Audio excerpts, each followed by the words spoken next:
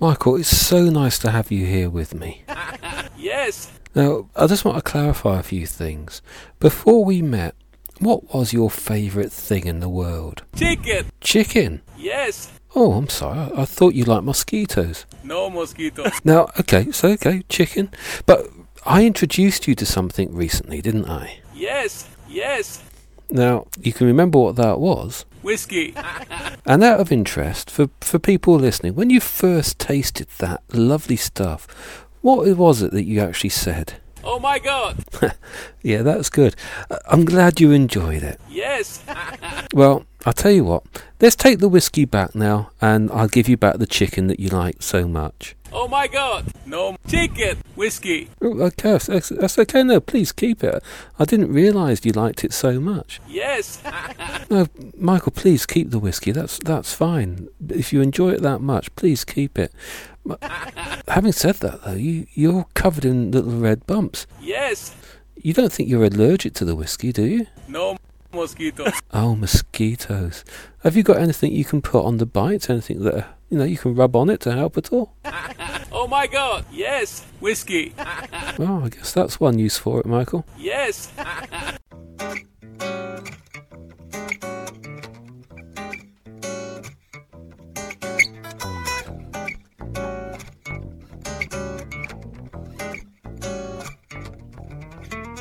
Hello, and thank you for downloading this episode of the Malted Muse podcast. Well, thank you indeed for downloading this episode of the Malted Muse podcast, the first episode with me back from my holiday. It was a good holiday, it was relaxing, full of its normal ups and downs, of course, but also full of a long journey home, and I'm a person who does not cope with jet lag that well, so I'm afraid to say this episode is going to be a little bit scatty, plus the fact I've not had as much time to prepare as I would normally like to. But that's not to say that it's going to be an empty episode, because there are some things I need to put out. But before I do any of that, of course, I must apologise for the beginning of this episode. When I was on holiday, I met a few people, one of which was Michael Börger from Germany with his wife Ulrika, and we struck up quite a good friendship, I like to think. And during that time, it came to my notice that they had never experienced whiskey before. Well as doing a proper whiskey tasting while I was there, I also had to engage a few people into some one-to-one whiskey conversion, and I think these are two of my converts. Michael, unfortunately, didn't speak a great deal of English, and so I recorded the few English words that he knew and put together that little mock interview at the beginning as a little tribute to him. Smashing bloke, really enjoyed his and Ulrika's company, along with the others that I met over there. So a special hello to Chris and Becky, who are also over there, and congratulations to them. They know what I'm talking about. Now, whilst I was over there, I did get a request for me to put out some tasting notes, and I mentioned that in the last episode and said that it wasn't the sort of thing I wanted to get into, but I'm going to go back on that a little bit and give out some tasting notes at the moment of some of the whiskies that I tasted whilst I was over there. Now, the first one I want to mention came in at 40% ABV. I found it of a mid-tone. Its legs were fat and slow, although I must confess that it's in a hot country, and I'm ashamed to say it's on in a plastic glass. The nose, very delicate, sweet, but so delicate it's actually very difficult to nose. The mouthful, it had an initial attack which was a bit on the peppery texture nature, but after that, shallow. So shallow, both with its taste and with the whole profile, and with a total absence of finish. There's just nothing to it. A bit like a cheap rum, really, but without the rum. It had nothing to say to me. It had no character. It had no real taste. And this is for a whisky that's come from the United Spirits Limited, and it's simply called Black Deluxe Whisky. It's a blend. It's a product of India, and it really left me thinking, well, what is it that I'm drinking? Seldom have I had a whisky with such small amount of impact. Yet somehow, in the heat of the country, it did have a refreshing nature to it. I don't know what that whisky was made up from. Being a produce of India, being a blend, did it have the well-known addition of molasses? It may well have done. I've not had time to look into it. But it's a whisky I don't think I should be returning to. Another whisky that was there was Duggan's. Now this came in at 37.5 ABV. And if that doesn't give you enough concern, well, let me tell you a little bit about what it tasted like, smelled like. Light in colour and also light on the nose. A bit grassy, bit young. Its legs, well, sort of mid-distance, but fast. Light, very small amount of mouthfeel, very small amount of finish. Easy to drink in the heat. Some subtle flavours of orange, a hint of malt, maybe a hint of caramel. It wasn't that unpleasant to drink. I have to say, I think it fitted the situation I was in at the moment, around a poolside drinking out of plastic cups in a very hot, watery situation. A bit like the whisky. Now I say whisky because at 37.5% ABV, is it really a whisky? I'm used to whiskies starting at 40% ABV. That's the regulation that I'm used to. That's the starting point. They can be stronger. If they're lower, I don't really think of them as being a whisky. And if one took a close look at the bottle, one would find that there as well, because it describes itself as a truly superb blend of malt whisky and aged alcohol from the finest distilleries. Aged alcohol. What an unfortunate expression that is. See, to me that says a lot, because it's actually saying it's a blend of malt whisky and aged alcohol. It's not saying grain whisky, but just aged alcohol. And to me that is an acknowledgement that it is not even proper whisky in its own right. It's actually saying it's whisky mixed with something. And the other one that I had, also at 37.5% ABV, which also was mid-toned, had fat and fast legs, again on plastic, in a hot country. The nose was clean, sweet, bit of caramel, quite soft nose, little amount of mouthfeel, and the taste, sweet, caramel, toffeed, no smoke, no edge, no citrus, no heather, no floral nature, maybe a little bit of salt in there. It was okay, but it was weak, and it was without character. It's what I would almost put down as being one of those value level supermarket whiskies. No finish, no burn, no warmth, really not much to say for itself. And again, it's 37.5%. It's got a nice little crest on it, on the bottle, makes it look a bit authentic. But it's produced for Vinicolas del Norte, Whiskies de Malta. So it's not a Scottish whisky, is it? Let's be honest. In fact, at 37.5%, again, is that really whisky? But there's something about this bottle that concerned me as well. This one isn't openly saying it's a blend of malt whisky and aged alcohol. This one says it's a blend specially imported whisky, and it's called MacAlbert. Now if I said to you MacAlbert, I think that sounds like it's trying to be a Scottish whisky, and I will be contacting the SWA to see what their views are on this whisky, and when I get their response I will let you know, because this is exactly the sort of thing that I feel the SWA should be getting involved with. It's not at 40% ABV. It's not a Scottish whisky, as far as I know, and yet it's there sounding Scottish, with its mock crest on the label, giving off that appearance. And when I talked to the management of the hotel about these whiskies, they were saying that they were there because they were premier drinks, they were premier whiskies, and as far as I'm concerned, these three weren't premier, and I felt a little bit upset that these three were there on the shelves in the premier bars, and yet Cutty Sark wasn't thought good enough to be there. It wasn't thought good enough to be there. It is now.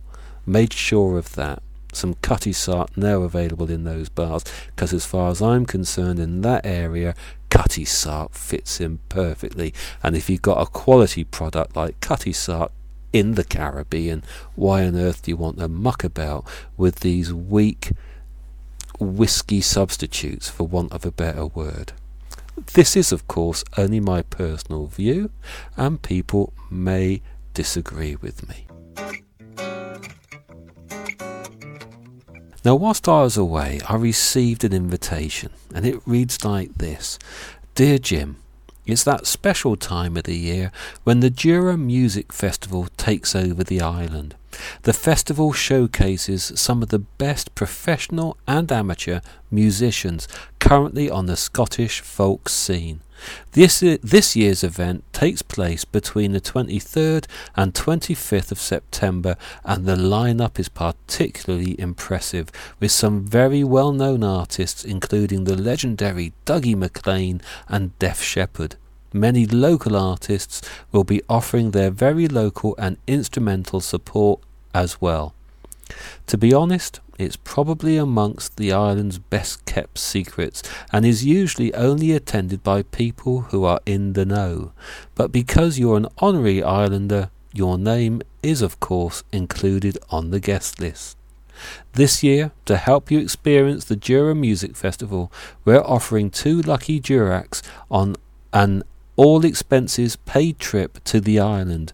This includes a stay at the luxury Jura Lodge, set right in the heart of all the fun and festivities, where you will experience island life during one of the island's biggest annual events.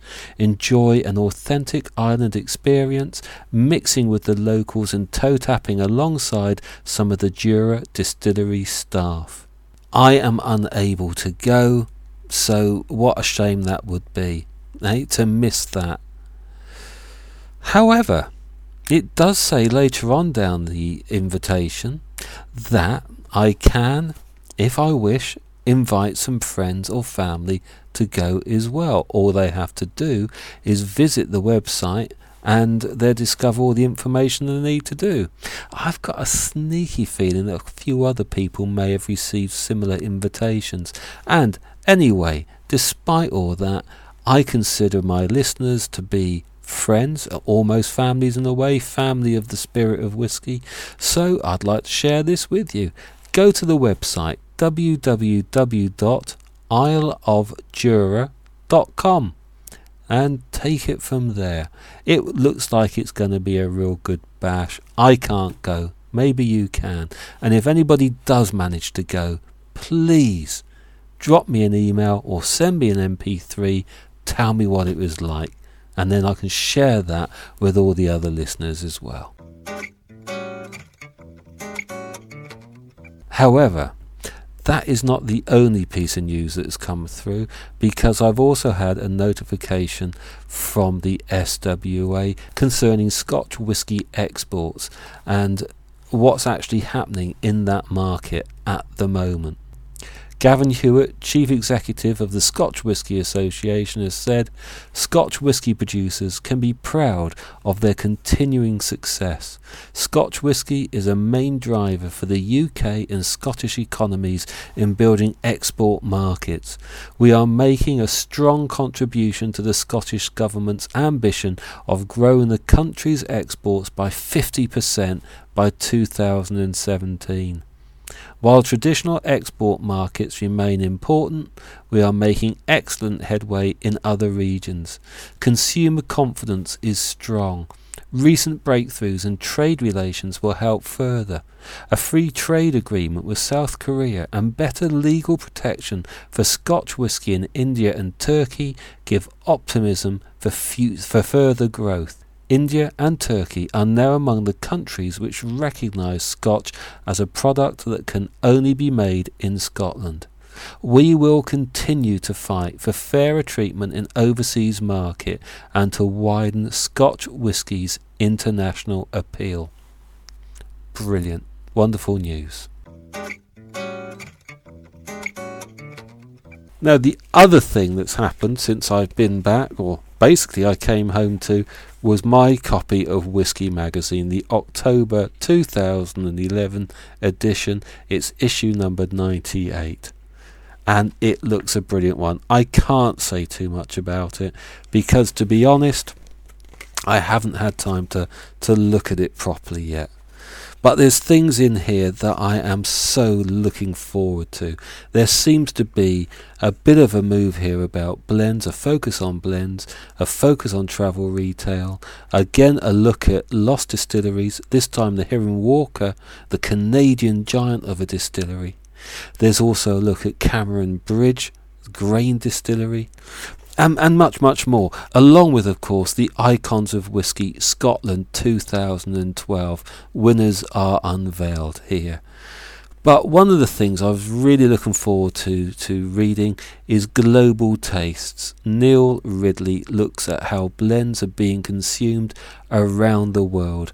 One of the reasons I'm looking forward to reading that is because when I interviewed Neil recently, and that is in a previous episode if you want to download it, one of the things he said to me was about how blends are being consumed and how in some places they're mixing it with green tea. And he mentioned at that point, he's just finished writing an article about it. This must be the article. So really looking forward to sitting down one night reading that along with a lot more beautiful stuff in here. And I'm really grateful for the fact that they have now started putting in regular stuff about food and whisky. It's not an occasional article, it seems to be a regular thing. So welcome to see that. When I was away, I did taste some whisky. I did do a whisky tasting, and I did convert people to the wonders of a whisky, one person at a time. But I did also try to do some other things. I tried to read. I tried to do some research. I say try, I only managed to read 2 books. It was so hot, I spent most of my time cooling off in the pool. Please, somebody feel sorry for me. Now, the first book that I read was Tales of Whisky by Stuart McCarty, from the Loweth Press, published 2010. It's a book of, as it says in the title, of whisky tales, not just stories about whisky making, but also stories around the subject of whisky. It's a small book and it's broken up into lots of short chapters, or as I like to think of them, dram-sized chapters. Pour yourself a dram and you've got enough time to drink it whilst you're reading one chapter. And I love that sort of style to this book. It's an informal book, but right from the start, it's full of Scottish pride and Scottish humour. Absolutely adore it. The writing style, it's a very banterish, jovial, directly communicating with you style. A natural conversational way that makes the reading of this book really easy. And it's also full of little asides that are either witty or also full of a little bit of wisdom to them. It explains aspects of the language, even though that language can be occasionally on the rather choice side, shall we say. But it explains things. It doesn't only explain bits about whiskey, it explains some of the common terminology around it. Terms such as being bladdered, bootlegging, things like that. And it's a mix of modern tales along with ancient myths carried on in a firm stance of belief that shows the independence and fortitude of the Scots and utilises with explanation some of the Scottish terms. It's a book that also contains a couple of whisky-based recipes, one of which I know and the other which I look forward to trying one cold winter. The book's 192 pages long, has no index, no glossary, no illustrations, and it's divided into 31 of what I have called before dram-sized chapters. It reminded me a bit of a book I read before called The Whiskey Men, but it's different. The Whiskey Men is very much interviewing and talking to people involved in whiskey making in a multitude of ways and pulling out their stories. It's a different type of story. It's a different type of approach. It also reminded me of another book I read, which was a collection of whiskey tales that was very sporadic. It went all over the place. It seemed to be any excuse to get whiskey involved in it. This book is more focused. It was a joy to read, and it was a quick read. It's one of those books I wouldn't suggest sitting down, reading in one go. It's a book that's got 31 chapters in it. And as far as I'm concerned, that's an excuse for 31 drams. Now, the other book that I read could not be more different. The first book was short, light, easy reading. The second book wasn't.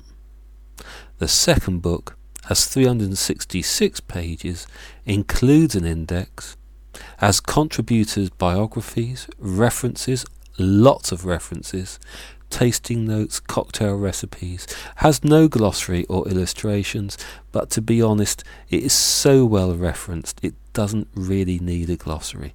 That explains it as it goes along. This is Whiskey and Philosophy, a small batch of spirited ideas. It's edited by Fritz Uhlhoff and Marcus P. Adams. It's published in 2010 by John Wiley and Sons, and that is one thing I have a little bit of an issue with, because I do wonder whether they should have waited a year, because it was published in 2010, so of course most of the writing was done in 2009, and 2009 is an interesting year in the realm of whiskey because that's when new regulations came out. But they could have waited, they could have encompassed those new regulations. I have to say, to be honest, I don't think it had made much difference, because what is being talked about in this book is in many ways pretty timeless. It applies just as much before the regulations as it does afterwards. It's only a little bit of nitpicking about how they talk about the terms.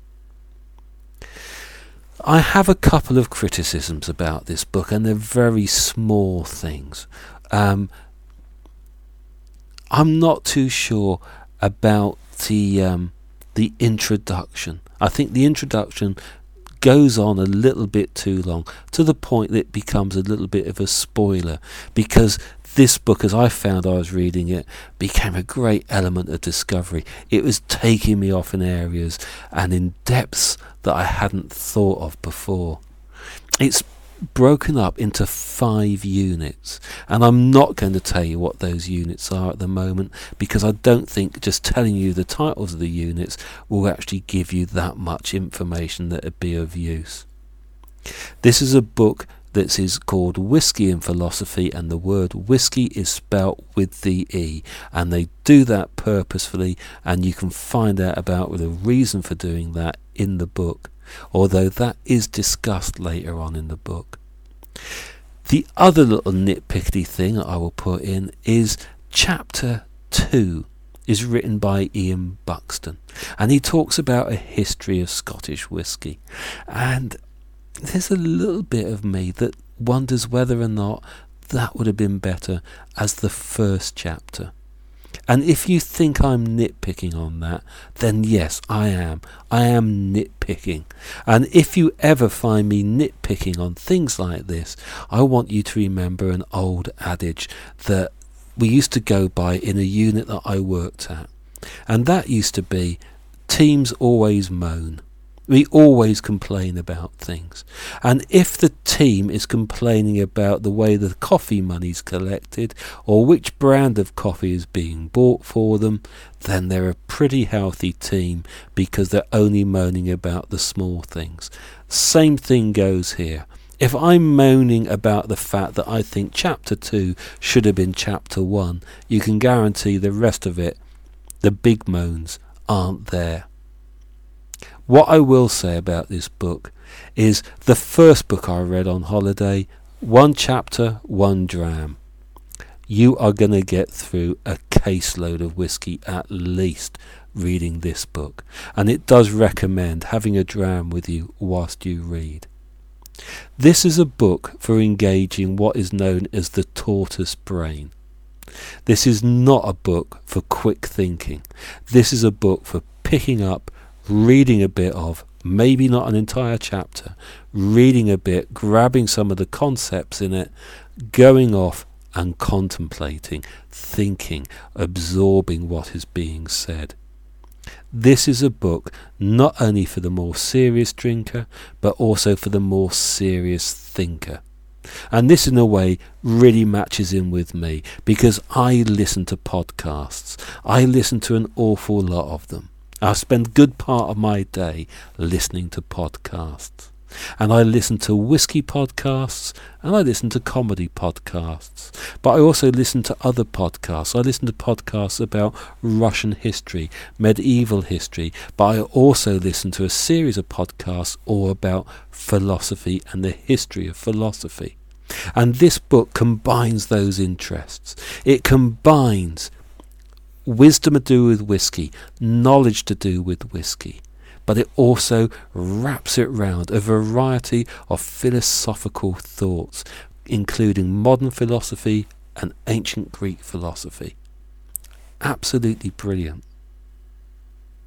This book looks at the Manhattan cocktail and relates it to Plato, the lyrical and the epic womanizer. And it relates it to other drinks as well, and other philosophers. There is no end to the wisdom, the thinking that you can pull out. It's a book to read in sections. It's a book to read with gaps. Really, honestly, engage that tortoise brain when you're doing it. It's got different authors. Each section is made of chapters, and each chapter is written by a different author, and those different contributors to this bring with them different styles. Even though the outline format per chapter is the same, there's a topic introduction, headed subsections, ending with a conclusion and a summary, and then detailed reference notes afterwards. But despite all that format, the style of writing can be different. Some of them quite traditional, laying out a history. Some of them quite exploratory. Some of them can be really challenging. Take Robert Arp's Whiskey, Wild Living. Well worth a read, but challenging. The chapter about women and whiskey. Again, challenging, enlightening. This is not a book full of marketing veneer. It's a serious look at the subject of whiskey and whiskey drinking. It is a mental enlightenment. It talks about whiskey, but it also talks about its place in society and its place within the individual and the way that we relate to it and the deeper meaning of some of that. You may not always agree with what's written, but you will have to consider it. And the philosophical aspects. They relate to serious philosophical discussion within an applied approach. Be that in the form of Plato, Mills, or Descartian metaphysical dualism. It's there. Whiskey and Philosophy is not a catchy little title for a gimmicky book that you can read and have a laugh about. It's serious stuff. You see, by understanding these broader aspects of whiskey, such as the dilemmas faced by the whiskey tasting writers, we can gain a deeper understanding of whiskey itself, but also how we relate to it in a broad way. In turn, this encourages self-development and in turn, more understanding of whiskey, so that a reinforcing cycle of development can happen. I could go on. It is a book that has inspired me with ideas of future podcasts, but future may be quite a little while in the future, because as I said, this is a book for which you need to engage your tortoise brain, and I certainly need to engage my tortoise brain on this book. It's a book I would strongly recommend reading, if you are prepared to put the thinking in behind it. This is a valuable book. This is a book that should go down in the history of good whiskey writing, but it's not a book to be picked up by somebody who has got a mild interest, who just wants to know a few facts and figures about whiskey, because this is much, much more than that. And well done for the courage to come out with this sort of book as a concept, and thank you for doing so. Well, thank you again for listening to this episode of the More to Muse podcast. If you haven't heard them already, there is a back catalogue of other episodes available on iTunes. And if anybody wants to contact me, they can do so. My email address is jim@themaltedmuse.com. There's the website, www.themaltedmuse.com. And there's also Twitter @themaltedmuse. So thank you again for listening. I hope you'll listen next week, and until then, thank you and goodbye.